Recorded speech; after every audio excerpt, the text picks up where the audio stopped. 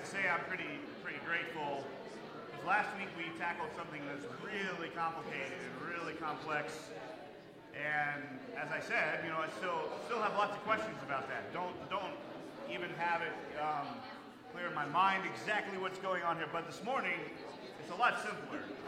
There's a simple passage before us that I think will be far less confusing, but no less convicting and no less good for us. I will say too, there is a plan.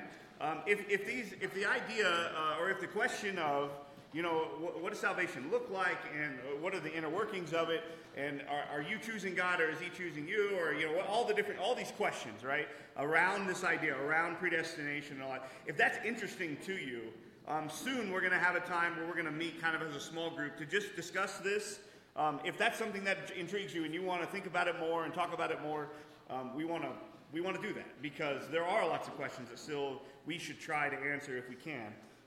So we don't have a day or time or anything, but just know that it's coming. So if you think, oh, that's interesting to me, maybe spend some time reading, finding some verses and just trying to better understand, what is going on there. So, whatever. More details to come as to actually when we'll do it and all that. But if that's interesting to you, just keep that in mind. So this morning, we're going to be kind of picking up in the middle of an argument, which is really hard to do because Paul doesn't just change topics quickly.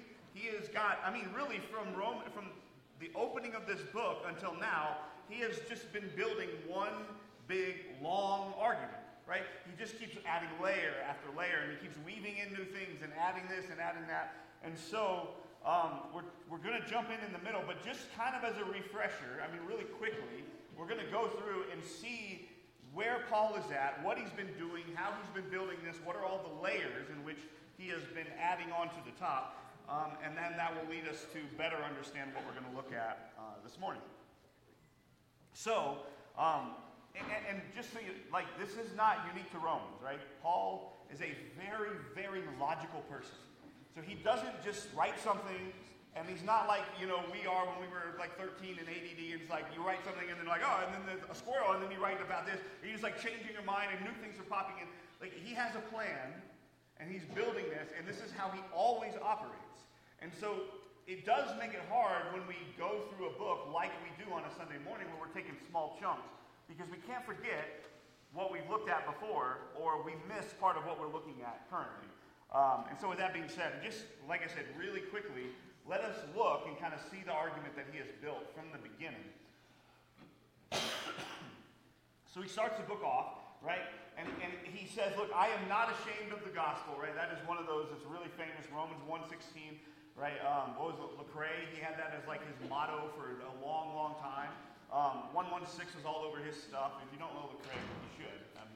Anyway, and so this is a really well-known and famous verse, right? I am not ashamed of the gospel, for it's the power of God to salvation for all who believe, right? And so then he goes and says, and he's trying to answer questions that he thinks are going to come up. And so look, there is nobody who is without excuse. Everybody, by seeing all of the things that go on around us, by seeing just nature itself, we should know, and we do know, that God exists. But we suppress that, right? We know that God is real. We know He is true. But in our sin, we don't want to believe that. Because to believe it means that we would have to change, right? So we suppress that truth, and we don't believe it, and we go on doing what we want to do, and God allows this to happen. He could annihilate sin altogether, but He allows us to continue on in our sin, and that's what we see in Romans chapter 1. And then he builds on that argument. So he says, look, everybody knows who God is, and then he even says, look, if you could follow your own conscience, it would excuse you, right? Your conscience will either accuse you or excuse you. It's a famous verse out of Romans chapter 2, where he says, if you could just live up to the standard that's in your own head, you would be righteous. But then, what does he say in Romans 3? Nobody does this, right? Nobody. Nobody is seeking after God. No one is righteous. No one understands, right? He gives this long diatribe, right? And he makes it very clear that we know who God is, we should be following Him, we should be serving Him, and nobody is doing it. Nobody is capable. That's a pretty dire place to be, right? This is not a heartwarming message up until that portion in chapter 3. But then, Second half, right, he makes this statement, and this is another one, right? But now the righteousness of God has been manifested through faith in Jesus Christ for all who believe, right? That's 3:21. So he says, look, everybody is a sinner. Nobody understands who God is, but there is a Savior, and he has come. Now the Jews who are reading this book are saying, what are you talking about? Faith? That is not something that they understand. They understand the law. They understand obedience to that law, and that's how they find their righteousness. And so when Paul says that you have to have faith in the Messiah, they don't get it.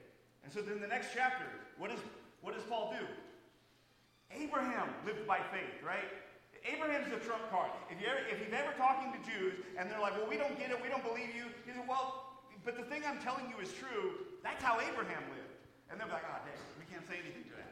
Abraham's the father, right? He's the one whom they always name. He's the guy, right? If you ever want to win an argument with the Jewish people, Abraham did it. Look, this is how he lived. This is what was true for him. And then they have nothing to say back. There's no argument they can make back to him. And so Paul fills out that argument, right? That Abraham had faith long before he was circumcised, long before the covenant came, and the promise of the law was ever there. Abraham lived by faith. And so Paul expounds upon the faith. He expounds upon what it does, right? It produces death to sin, life in God. We are no longer slaves to our sin. He goes through and he just painstakingly explains what does it look like to have faith and what are the results of faith in our life. And then in chapter 8, verse 1, right, this verse that we have talked about many, many, many times, there is therefore now no condemnation for those who are in Christ. So not only are we saved through faith, but this faith is forever. It cannot be taken away. There is never, ever going to be condemnation for anybody who believes in Jesus. Now, up until that point, right, up until chapter 8, he has been talking about individuals and their salvation. What does it look like for you to have faith? And what does it look like? And so then when we get to chapter 9, it gets confusing because Paul adds this new thread into the conversation. Right? He adds a new piece to the puzzle. So it's not as if he drops talking about individual salvation, but now he is also talking about the salvation of nations. He weaves a new thread. So that's what I mean when we say that Paul is a logical person. He is building one argument. If he spends 8 chapters talking about salvation and faith and what that looks like in the individual, now when he starts talking about nation, it's not as if he has dropped that completely, but he's added a new thing. He's added a new element. And now he wants to talk about Israel. And he wants to talk about the nation. What does it look like for them to be saved? Right? And so he's made this very controversial statement in verse 6, but it is not as though the word of God has failed, for not all who are descended from Israel belong to Israel.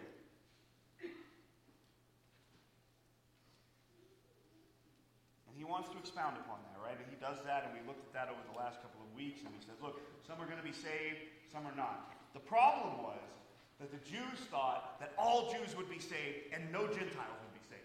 That was their understanding. That's how they looked at the world. And Paul says, this is not true. It's never been true. And he gives us examples. He's going to give us more examples this morning.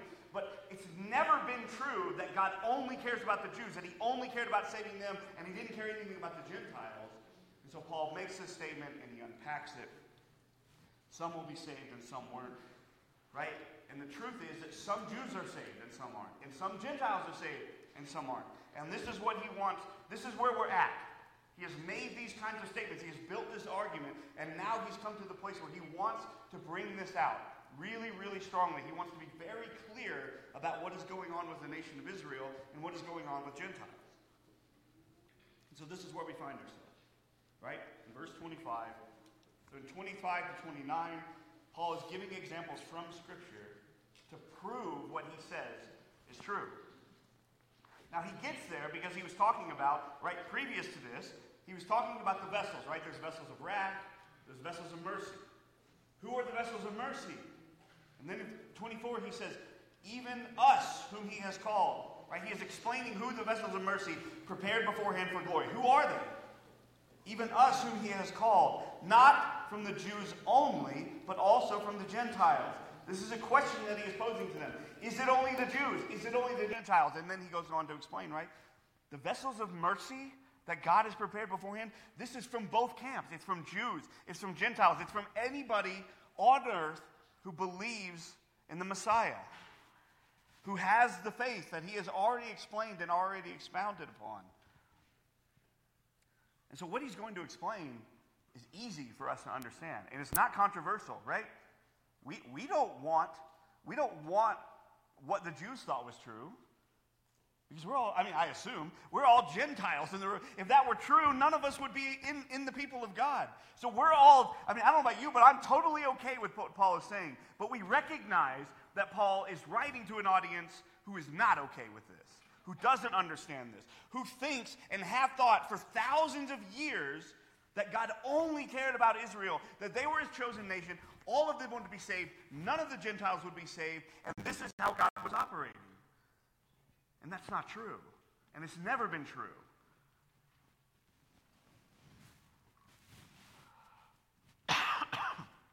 So he wants to show, through these quotes, that this is never how God has been operating. And so he gives these two from Hosea, right? In verse 25, he says, as indeed he says in Hosea, those who were not my people, I will call my people, and her who was not beloved, I will call beloved. And in the very place where it was said to them, you are not my people, there they will be called sons of the living God. Now, the way these verses are worded, it does beg the question, why is God saying this now? Was it ever true that there were people who were not God's people? And if we think about God's people in the sense of those who are all going to be saved, I don't think that that's what he is talking about when he says God's people. I think he's saying there is a chosen nation. If you look back to the beginning of chapter 9, how does he describe God's chosen people? In verse 4, they are the Israelites, and to them belong the adoption, the glory, the covenants, the giving of the law, the worship, and the promises. To them belong the patriarchs, and from their race, according to the flesh, is the Christ, who is God over all, blessed forever. Amen. I don't see anything in this description that says they are the only ones who will receive salvation and nobody else will.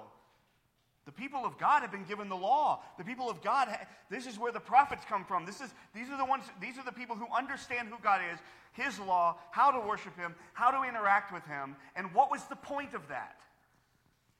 So that they could hide away with all this information? Did God give the law to Moses so he could take it and be like, look, we're going to hole up in the desert and we're not going to tell this to anybody else?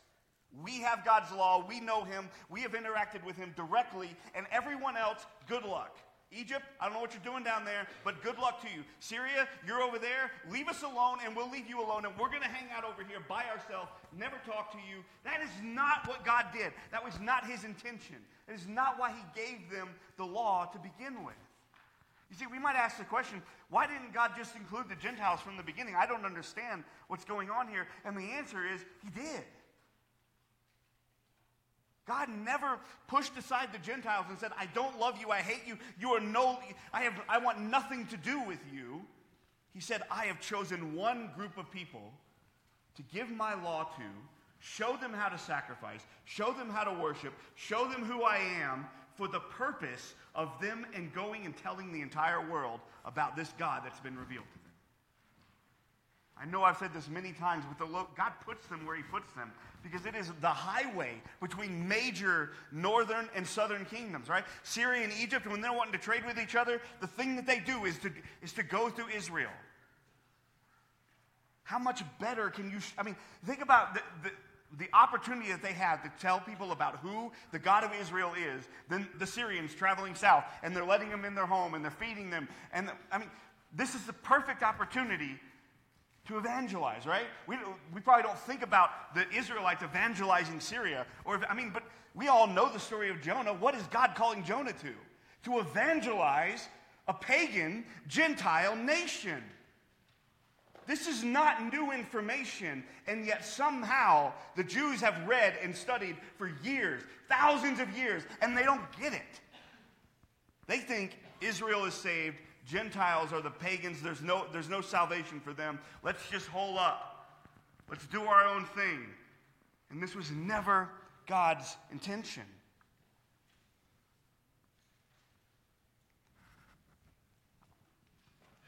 Now, I think it's interesting to ask the question, why does God operate this way? And I think that we need to remember what we talked about last week, right? We don't go to God in an accusatory tone and be like, God, why'd you do this? Why not just include why just Israel? But we can go to him and say, seems interesting. I wonder why God would choose Israel to do it this way instead of just revealing himself to the whole world. I mean, at that time, wasn't that big, right? We have billions of people on the planet. I don't know what the population was in the time of Moses, but it wasn't billions of people. I mean, maybe a couple of million. Like, we see that Israel was 600,000 in the desert. So even if it was 5 million, you think, there's not that many people. Why not just reveal yourself to everyone? Why just Israel? And we see it. We see an answer in Jesus, I think, right? What does Jesus do? Who does he spend most of his time with? Everyone? 12 guys, right? And we know from reading the Gospels that these 12 guys are not the brightest in the bunch. It's not like, well, I picked the 12 smartest, most capable men to do this job. No, he just says, look, this is how I operate. When he preaches the Sermon on the Mount, he's preaching to lots and lots of people. But the honed-in discipleship, right? If we come down one level, then we see that God calls the 72, right? He spends a lot of time with them, and he calls them and he says, go and evangelize all the towns, right? So he has the masses that he brings down to 72, that he brings down to 12, and even within the 12, what do we have? There's 3, right? James and John and Peter. These 3 get to see things that the other 9 don't. And so this is how God has always operated, right? He chooses Israel, not because he hates all the other nations. He's like, look, you're going to be my representative. I give you the law. I give you all the understanding so that you can go and share it with the world. Paul is trying to communicate this to his Jewish brothers who have never understood this.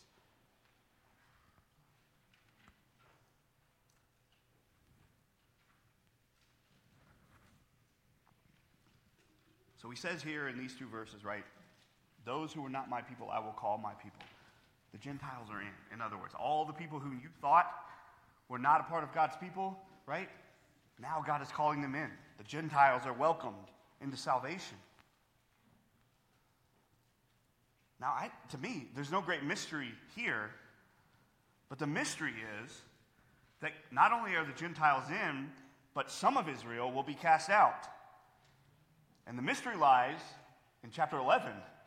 If you know Romans 11, it seems to say very clearly that all of Israel will be gathered back together. And yet right here we see Isaiah cries out concerning Israel, though the number of the sons of Israel be as the sand of the sea, only a remnant of them will be saved. For the Lord will carry out his sentence upon the earth fully and without delay. We're not to chapter 11 yet, so we're not going to tackle that one yet. But this is, right here, it's clear, right? We're going to come to a mystery in this one day, in a couple of weeks probably. But right here we have a clear message. Only a remnant of Israel is going to be saved. So the Gentiles are in, part of them, and part of the Israelites are out. So the thing that the Jews, the reality that they had been living in for however long, is completely turned upside down.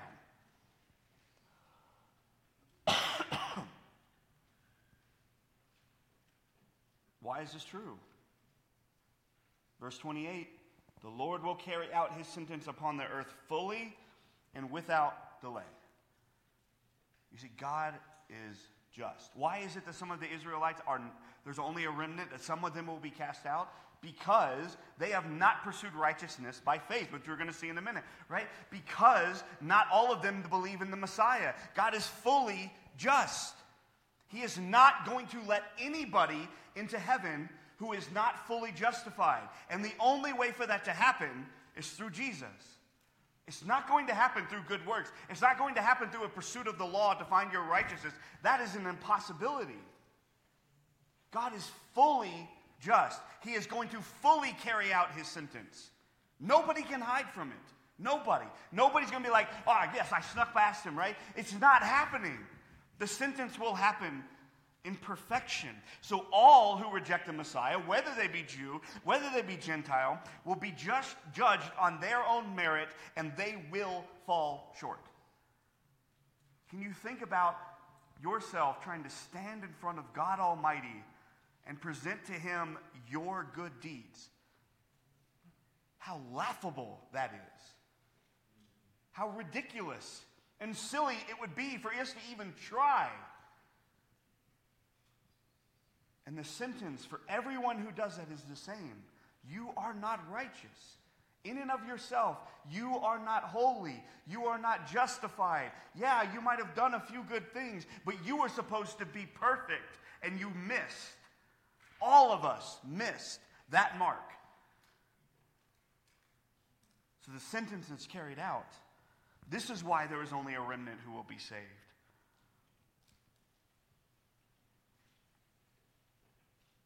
Now the question this morning is, do you believe that? Do you believe that God is going to act? Or have you grown complacent? You see, it doesn't say that he's only going to carry out the sentence fully, but what is the second thing?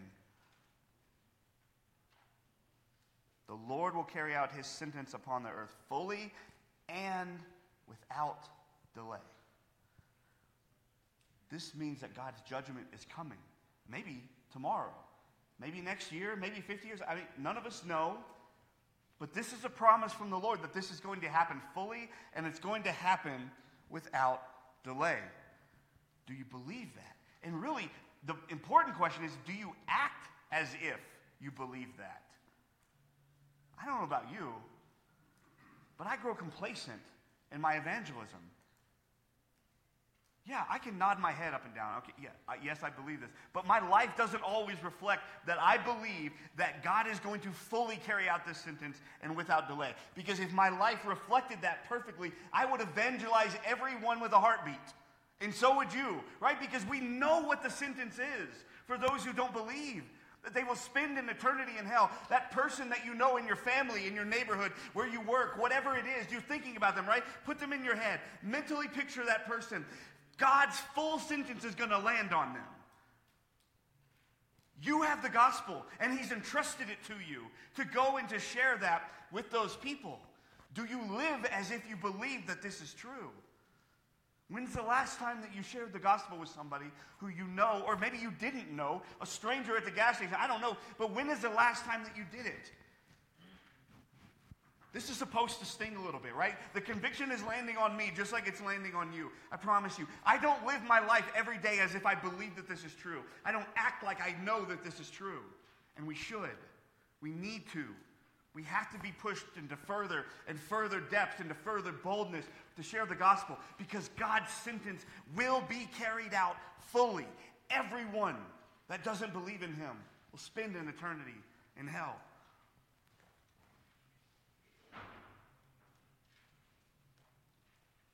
But the inverse is true too. You see, the sentence that's carried out on the unbeliever is true, and the sentence that is carried out on the believer is also true. And we can take not just great comfort in this, but all of our comfort lands here. When God looks at you, if you have faith in Jesus, if you believe in him, what is the sentence that he passes down to you? Justified. Child of God. You are welcomed into the kingdom forever. That God loves you and that you are completely forgiven of all of your sins. That sentence is true as well. Praise God. Hallelujah. Amen. That he would look at me and any one of you and say, yes, you are my child, and there's no condemnation for you. Not because of you, and not because of anything good that you have ever done, but because of the work of Christ. That sentence is just as true. And once again, to me, that is motivation. Because here's the thing, we recognize the two extremes. We know the sentence of the unbeliever, and we also know the sentence of the believer, that God is fully loving and fully kind and fully forgiving. How could we not want to share that sentence, everything that is true about who we are as Christians, with the unbeliever? Who cares if you're going to be embarrassed if they...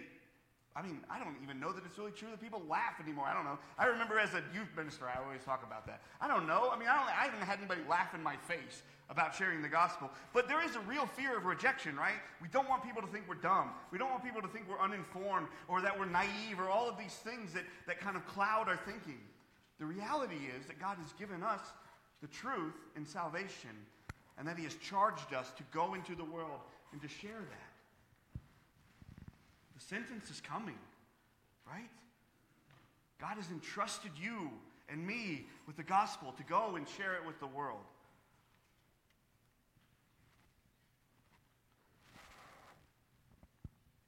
And now we have the final couple of verses here, which is essentially a summary of what he has been talking about throughout the chapter. So he's laid it all out there. He's talked about all these theological ideas. And then he says, so what shall we say?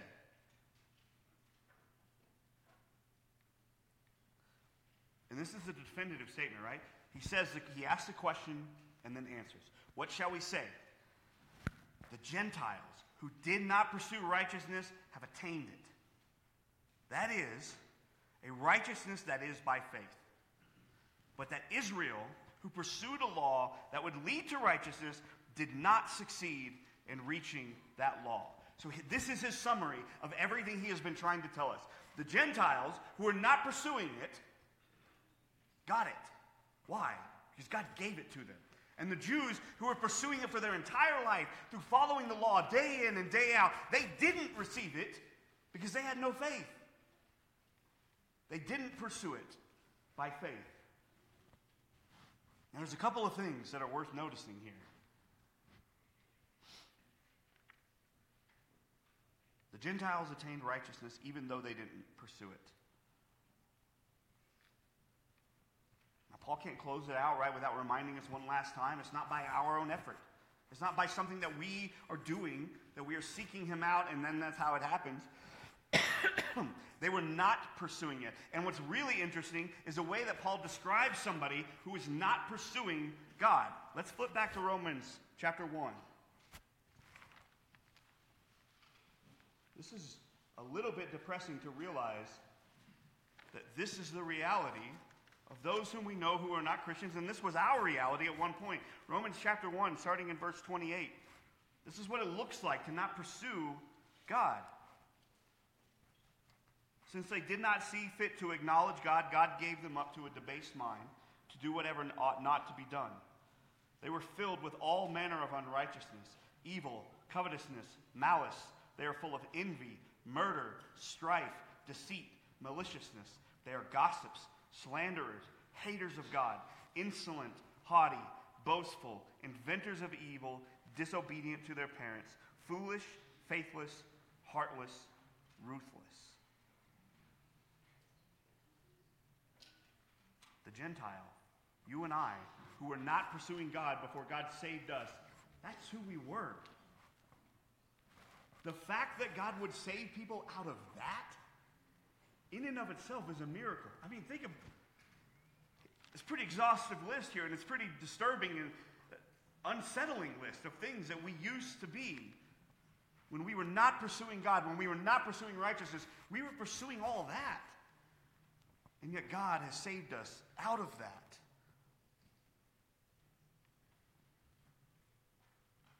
Now, I read a little bit about this word attain because it seems kind of, I don't know, it's not dramatic enough.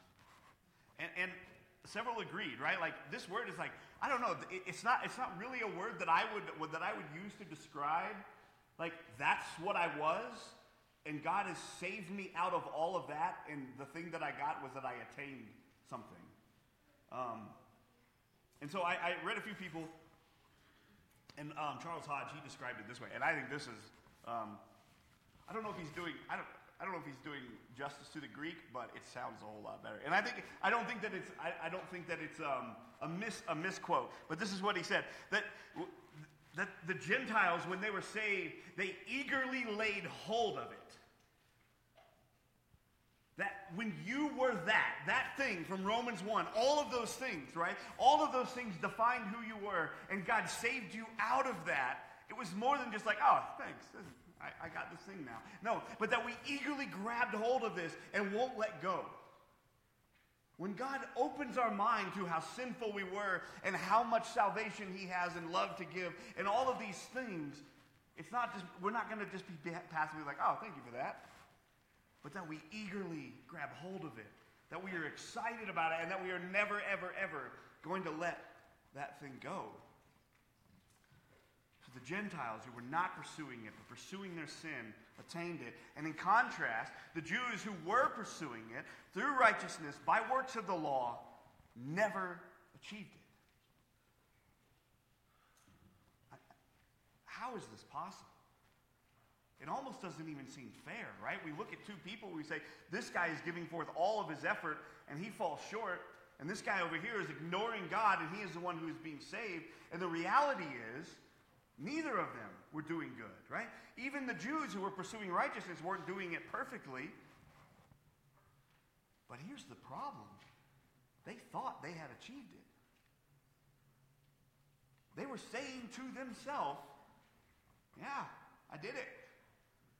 I am saved by my righteousness, by my works of the law. Haven't you seen all of the ways in which I obey God? I count my steps on the Sabbath to make sure that I don't walk too far. And they had convinced themselves that this is what was saving them. And what's really even more interesting, they thought they achieved it, and they stumbled over the stumbling stone that God laid in their path, and they don't even know it. They tripped, and they fell, and they still got up and said, it's fine, I'm right. That thing that I tripped over that God laid in my path doesn't matter. They stumbled over the Messiah, and they don't even realize it, and they continue on believing that they have made themselves righteous apart from faith by works of the law. Now, not only that, but they read the Old Testament. They knew it. The scribes and the Pharisees were not fools. They knew the Scriptures better than all of us combined know the Bible, right? And they still missed it. That right there should be a caution to you and I, right? When we think we have something in our grasp, when we think we understand something, we should hold on to it pretty loosely, right? That we should allow God, that if we stumble over something, we shouldn't be like, oh, who put that rock there? God put it there. You should stop and think about it for a minute, right? If they, in all of their intelligence, in all of their dedication to study God's Word, miss something this big, we have the same, the threat is there for us, right? We should just be careful in how we read God's Word. If they could stumble and miss the stumbling altogether, so can we. Last thing I want to say is this, is that there is the possibility that an even greater evil was happening within the Jews. And that is that they read it, they knew it, they believed it, they stumbled over Jesus, and they knew who he was, and they still said no. It will cost me too much. If Jesus is actually the Messiah, no more temple. If Jesus is actually the Messiah, no more sacrifices. If Jesus is actually the Messiah, Gentiles are going to be brought in. Those filthy, unclean dogs are going to be welcomed in. I will not believe that. I read it, I see all of the signs in Jesus, but I refuse to believe it. I don't care because it costs too much. It's not that they were ignorant, or at least there is the possibility that it was not that they were ignorant. It's that they knew it and they just refused. If you were here this morning and you're saying, look, I've heard the stories, I've heard about Jesus, and I've heard the gospel, and I've heard all of these things, but you don't understand what you're asking me to give up. I might lose my job. I might lose my family, my entire world. All of my friends will disown me if I bow the knee to Jesus. And the answer is, it's worth it. No matter what God asks you to give up, it's worth giving that up and more in order to follow after Christ. To receive the blessing, to receive all of the gifts of God. Be willing to give up everything. There is nothing on this planet that is worth holding on to if it's going to stand between you and Jesus.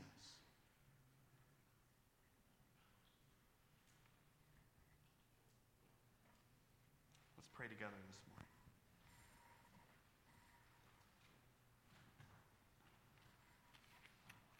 Father, we love you.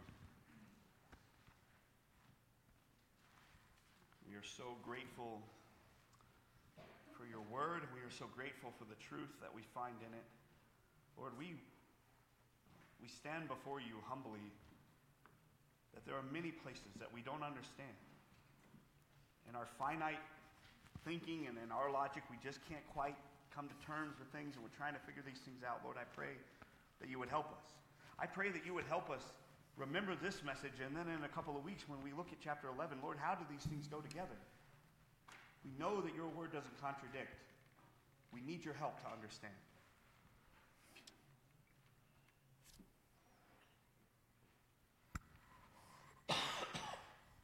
Lord, I ask that if there is someone here this morning who sees the truth, who recognizes the truth, but is just not willing to give up, whatever it is, a relationship, a lifestyle, a way of understanding the world, because they know that if they come to you, they might have to give these things up. Lord, they're saying, it's just too much. The cost is too much. Lord, help them to see that it's not. That it is worth bowing the knee to you in order to be saved. Or that there is nothing in this world that can even come close to being in your presence, to being called a son or daughter, to be a part of your family.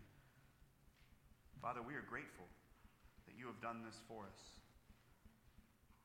And we are grateful for your word that makes it clear that even though you chose Israel, you have welcomed Gentiles in, that you have welcomed in everyone and anyone who has faith in you.